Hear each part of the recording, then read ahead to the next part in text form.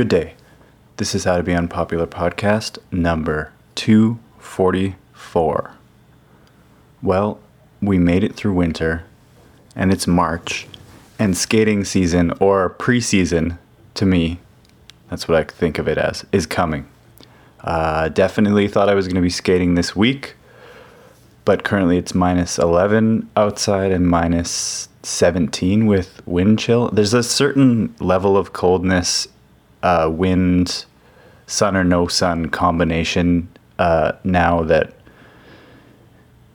needs to be perfect for skating weather. I'm not super picky with it, but around minus 5 with no wind and sun, that's pretty good. But we're not there yet.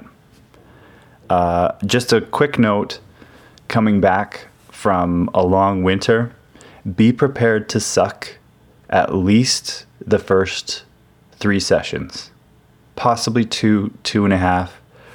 I think a problem with skating is that when you're watching it and thinking about it, it looks easy. And then you come back and you remember how, you have to remember how to work these goddamn things. How do you work these things?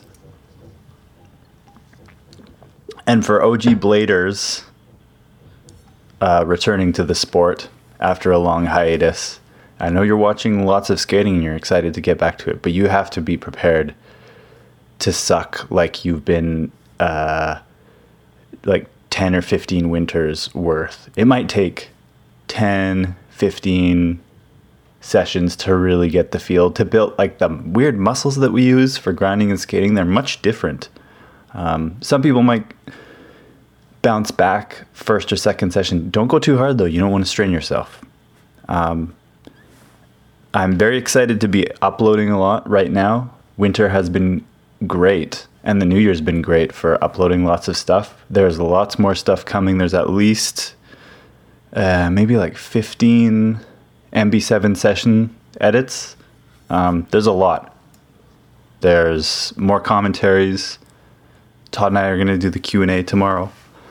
And we're going to be doing an anti-rocker training edit series, which will be really funny. Probably just very straightforward, aggressive inline skating. There might be creativity, but just us getting the feel for anti-rocker. You're going to get to watch the process before we start filming for MB8, which will be kind of in June, late May. So there'll be edits through April, May. If the weather gets really nice in March, we'll do that. What else? What else is coming out? Oh, I attempted to record talking about every single skate I've ever owned. If you haven't, here's a fun exercise. If you haven't reflected on that before, it's really fun to write the list out and try and remember it in order, especially if you've gone through multiple skate crises like I have. There's some key periods where I looked at, man, I could not find a skate that I liked, and then I would always fall back on certain brands, and I'm excited to eventually reveal it, because holy crap, there was a couple brands that I didn't touch or skate at all, still to this day. Or maybe I skated them once and just never really skated them again.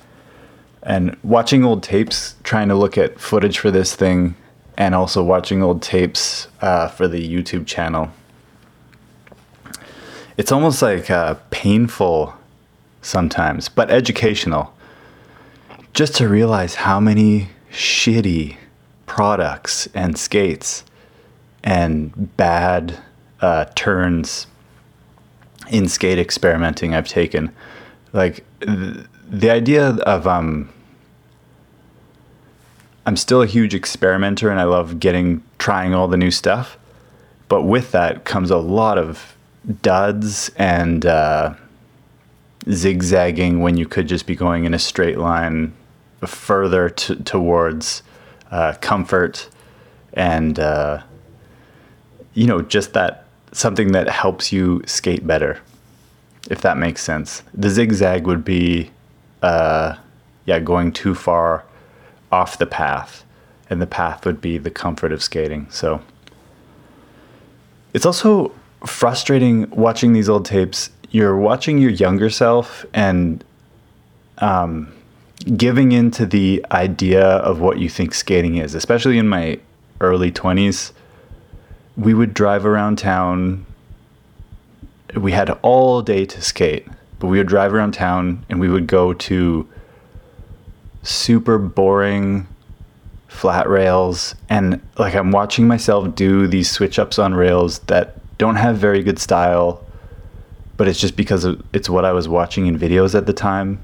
I was probably doing it hungover or something, because you're in your early 20s and that's what you do. You go out. I guess I can't be hard on myself, my 21-year-old early 20s self, but I just look at that and I know some people are like, man, if I could go back to those days, but I look back and I'm like, ugh. The way you identified with skating was so unhealthy. But what do they say? Hindsight's 2020. Oh. Calls from the Bank was incredible. I've watched it twice.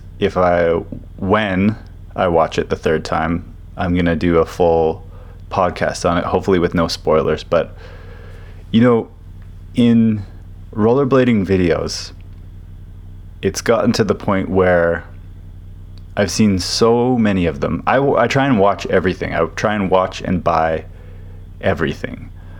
Sometimes I'm just passively participating in watching and purchasing rollerblading media because I almost feel like I have to. Similar to that, well, because I'm into rollerblading, so I have to get all this stuff.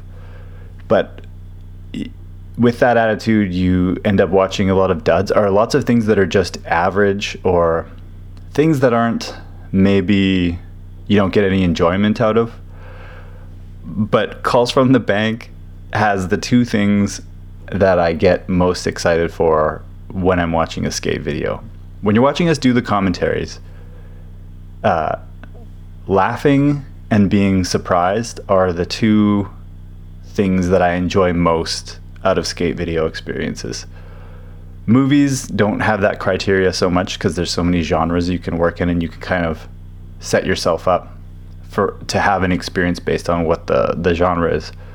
Funny enough, action sports and rollerblading videos don't really have genres. It's just skate video, and it's pretty amazing how narrow of a framework people work in, but there's creative things that you can do within the narrow framework. And Calls from the Bank, the first time I watched it, I was just downstairs laughing so hard and surprised pretty much consistently the whole way through. And rollerblading videos, modern ones, or current ones, the last time that probably happened was Program, and the last time before that was Watch the Game. Oh, Gary Vibes is pretty good. See, and it sounds like I'm favoring Canada, but there's a tradition and a vibe and a feel. And obviously there was the Leon Humphreys Devotion, that's a whole other level of just incredible, like the standard tradition of amazing skate videos that fits there. But Calls from the Bank is kind of in the Canadian tradition of skate videos, but it's so hard to explain because it's so funny, surprising, weird, shocking the first time you watch it. The range of emotions, I hope you've seen it, and if you haven't seen it, you definitely need to watch it and buy it as soon as possible. It's funny because people think that we've made weird and shocking videos, but this one is almost on a whole different level, and I can't spoil anything. You just have to experience it for yourself. I just want to remind everybody that we're in the future, and it's really good. Lots of amazing skating products. There's amazing skate parks everywhere, and pretty much every movie, album, rollerblading video is available online right now and on your phone. So I just wanted to remind everybody of that. I just had a note down that said that. If you haven't watched the estrogen video that Ricardo Lino did on you just look up, maybe you can look up who the F, it's a swear word, is estrogen on Lino's channel. I really, really enjoyed this video, and you could also just listen to it as audio if you don't want to sit down and watch a 20-minute video. But some of the stuff that she said reminds me so much of rollerblading in terms of the late 90s, early 2000s. And there's a maturity and a perspective and wisdom that's really refreshing that you don't hear very often when rollerbladers talk. I know that sounds like a diss, but it probably also in skateboarding media, and there's all kind of action sports media. There's like sometimes it can just, similar to videos, it can kind of fit down the same path. And listening to her talk and about the origin of what she started with street roller skating and Moxie was really inspiring, especially the part about we're living in a more shameless era, and that shame was a big part of action sports and going to a skate park. You'll just have to watch it because I'm going to butcher what she's saying, but it was a really cool message that got me very excited again to be in this future. Apart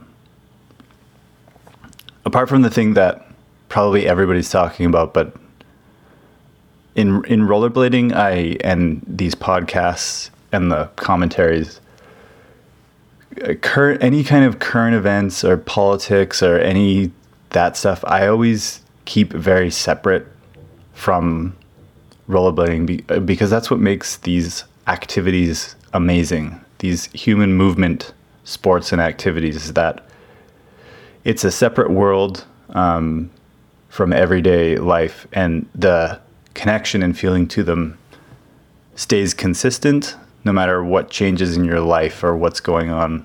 It's a world that feels amazing to come back to. So that's my comment on that. The attempting to talk about every skate video was really hard to do. Hopefully I did a good job.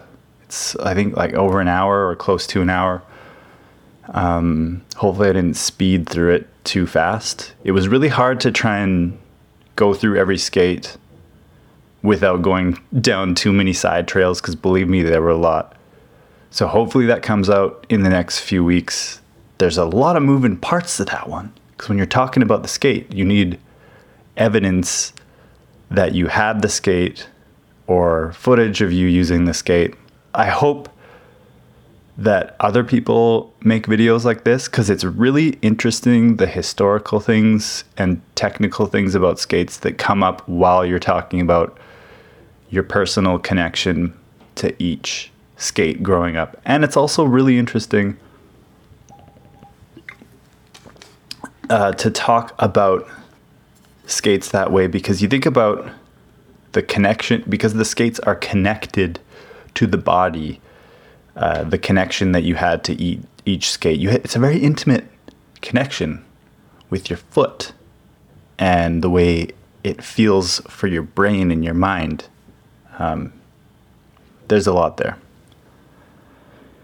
I just have a note down here that says rollerblading is dorky / nerdy, and that's kind of an advantage. You can kind of just reflect on that yourself. People would probably strongly disagree, but I think rollerblading can look dorkier and nerdier when you try and dress up the dorky, nerdy and hide it. And this is not saying it in a negative way. I remember a story where I gave a copy of Mushroom Blading 1 to my girlfriend at the time, her friend Jordan, who played in a metal band. And he likes lots of, when somebody's taste or things that they like checks out. So I gave it to him to watch.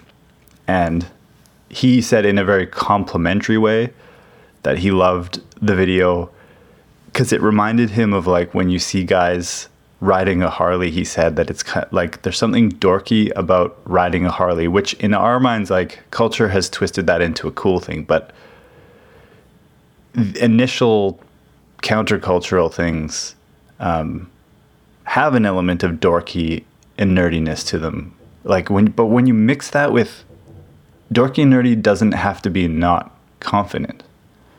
A guy riding a Harley can be 100% confident, but it is funny that it's like the old version of like a grown-up toy. It's more complicated than a rollerblade or a skateboard or a bike, but these things are all, you know, adults, overgrown children riding on toys. But then when you place it within music, like you can try and make it look interesting, or you can change the way people see it depending on how the video is edited or how it's put together.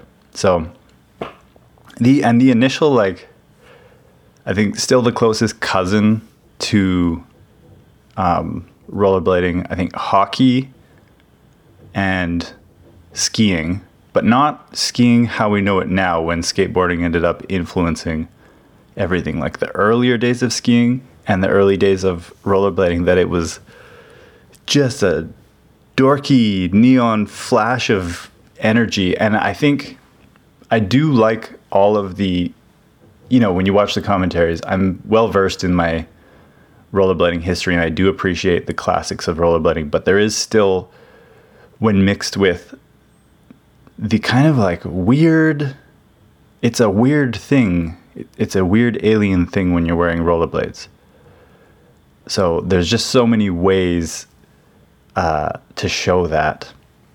And again, sometimes rollerblading can get caught in one very consistent, I maybe say aggressive inline skating or whatever street skating, whatever you want to call it, can get caught in one look or one way of thinking. So playing around with the wide range of movements, ideas, fashion, everything, there's just so much potential with that side of rollerblading. And again, when I say dorky nerdy, it's not in a derogatory term. It's kind of something that is unique to having wheels attached to your feet. They enhance awkwardness, whether you like it or not.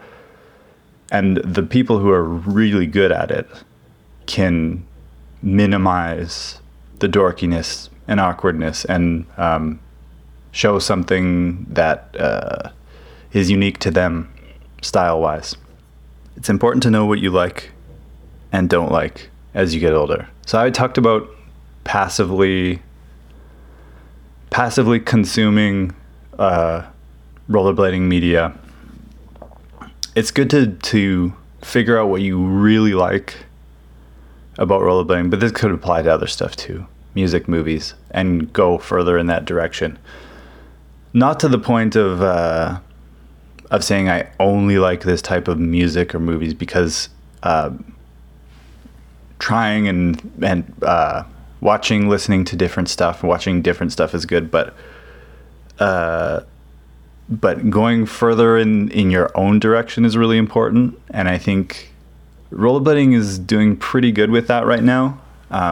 It's funny though, you still get people who, there's the religious sect of the fundamentalist early 2000 rollerbladers. I would love if they made stuff in that style very passionately with very good skating. Like if you love that style and you don't like the other stuff, make stuff that either celebrates that era or commentaries on it, whatever.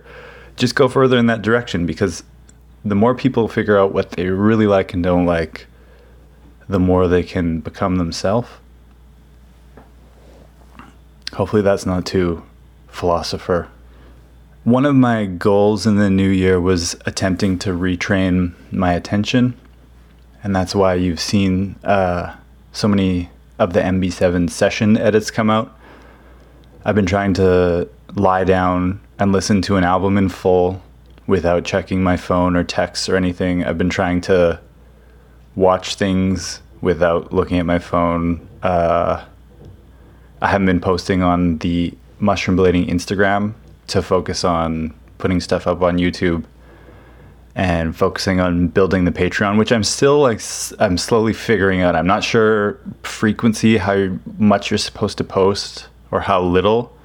But thank you to everybody who's supported that. I also like the idea of YouTube and Patreon are people who are probably more invested in wanting to watch or follow what we might be working on. Whereas Instagram or Facebook, I found there was a lot of wasted time answering things that didn't need to be answered or that came from a place of negativity, and then you had to reply. I tried to reply to everything, so I was spending way too much time replying to stuff that didn't matter. So my attention is slowly coming back. It's a climb, though. It used to be very normal before 2010 for people to watch movies at home or TV shows and just not look at their phone. It kind of gets a little weird when 2 screens become normal. This is where we're going, though. You can't stop it, but you can try, and I do recommend to just lie down if you have a moment, if you have an hour out of the day, and listen to a full album lying down front to back without checking your phone or anything. It's a really good experience. Very beneficial. Just listen, man. Just lie down and listen. To work on a knee injury, I got a gym pass. And I never liked gyms. I always wanted to do stuff outside. But I'm really enjoying going on the bike for 40 minutes to an hour, listening to playlists for future projects, and just going for it. And my knee's feeling way better. Because believe me, it was fine during the big wheeling era and wizard era. It was good. And even if it hurt, the big wheels, they're softer.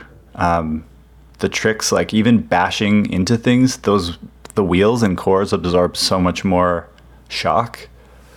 But near the end of filming last year, my knee was really bad from grinding, from aggressive inline skating, and not even doing huge things. I guess just the intensity of bashing it into the ground, from not like bashing my knee into the ground, but like stomping landings and things like that. It really started to take a lot of hits. So it needs to be strong, especially if skating more anti-rocker coming up. But the gym's been good. I just hope that I can actually go in the next month or weeks or whatever is going on right now. Because it's fun. It's really fun to also go for your lunch break and sweat a lot and get the endorphins going and then come back for creativity and thinking and everything. It's good stuff. I recommend it. Lastly, I asked on Twitter. I have been posting on there a little bit. It sounds so stupid when you say that out loud. I asked on Twitter. Anyways, I posted on Twitter because there was that article a long time ago that I posted, Stop Trying to Be Skateboarding, that got taken down. Actually, a lot of the articles got taken down because I wanted just mostly videos and the best of Blade on the website, which I think is much better. But I was pondering after rereading it. I don't agree with everything in it, and I didn't like the intensity of it, but there's still some really good points or things to discuss, and I still think there's a little bit of a problem with skateboard worship and following it and what it's doing, not just for rollerblading, but for culture and action sports in general, because things have changed a lot, and I think it's kind of a bygone era.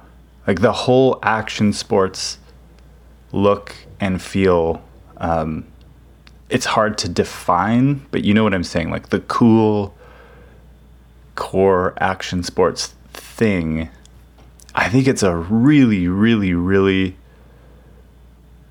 kind of old and outdated thing now. Anyways, the question was, what is rollerblading's greatest contribution to culture? And it's so funny to think about, Brink, Airborne, the Soul Grind, neon 90s spandex. Like there's such a wide range of things. And I love that that's such an advantage in my mind that we're such a confusing cultural device. I always love that Paul Crick answer, why is rollerblading so polarizing? I'll have to look it up and post it again. Should I look it up right now? No, you can look that up yourself. But this has been Podcast 244. Thank you for listening. There's a lot of content to come, and thank you for listening.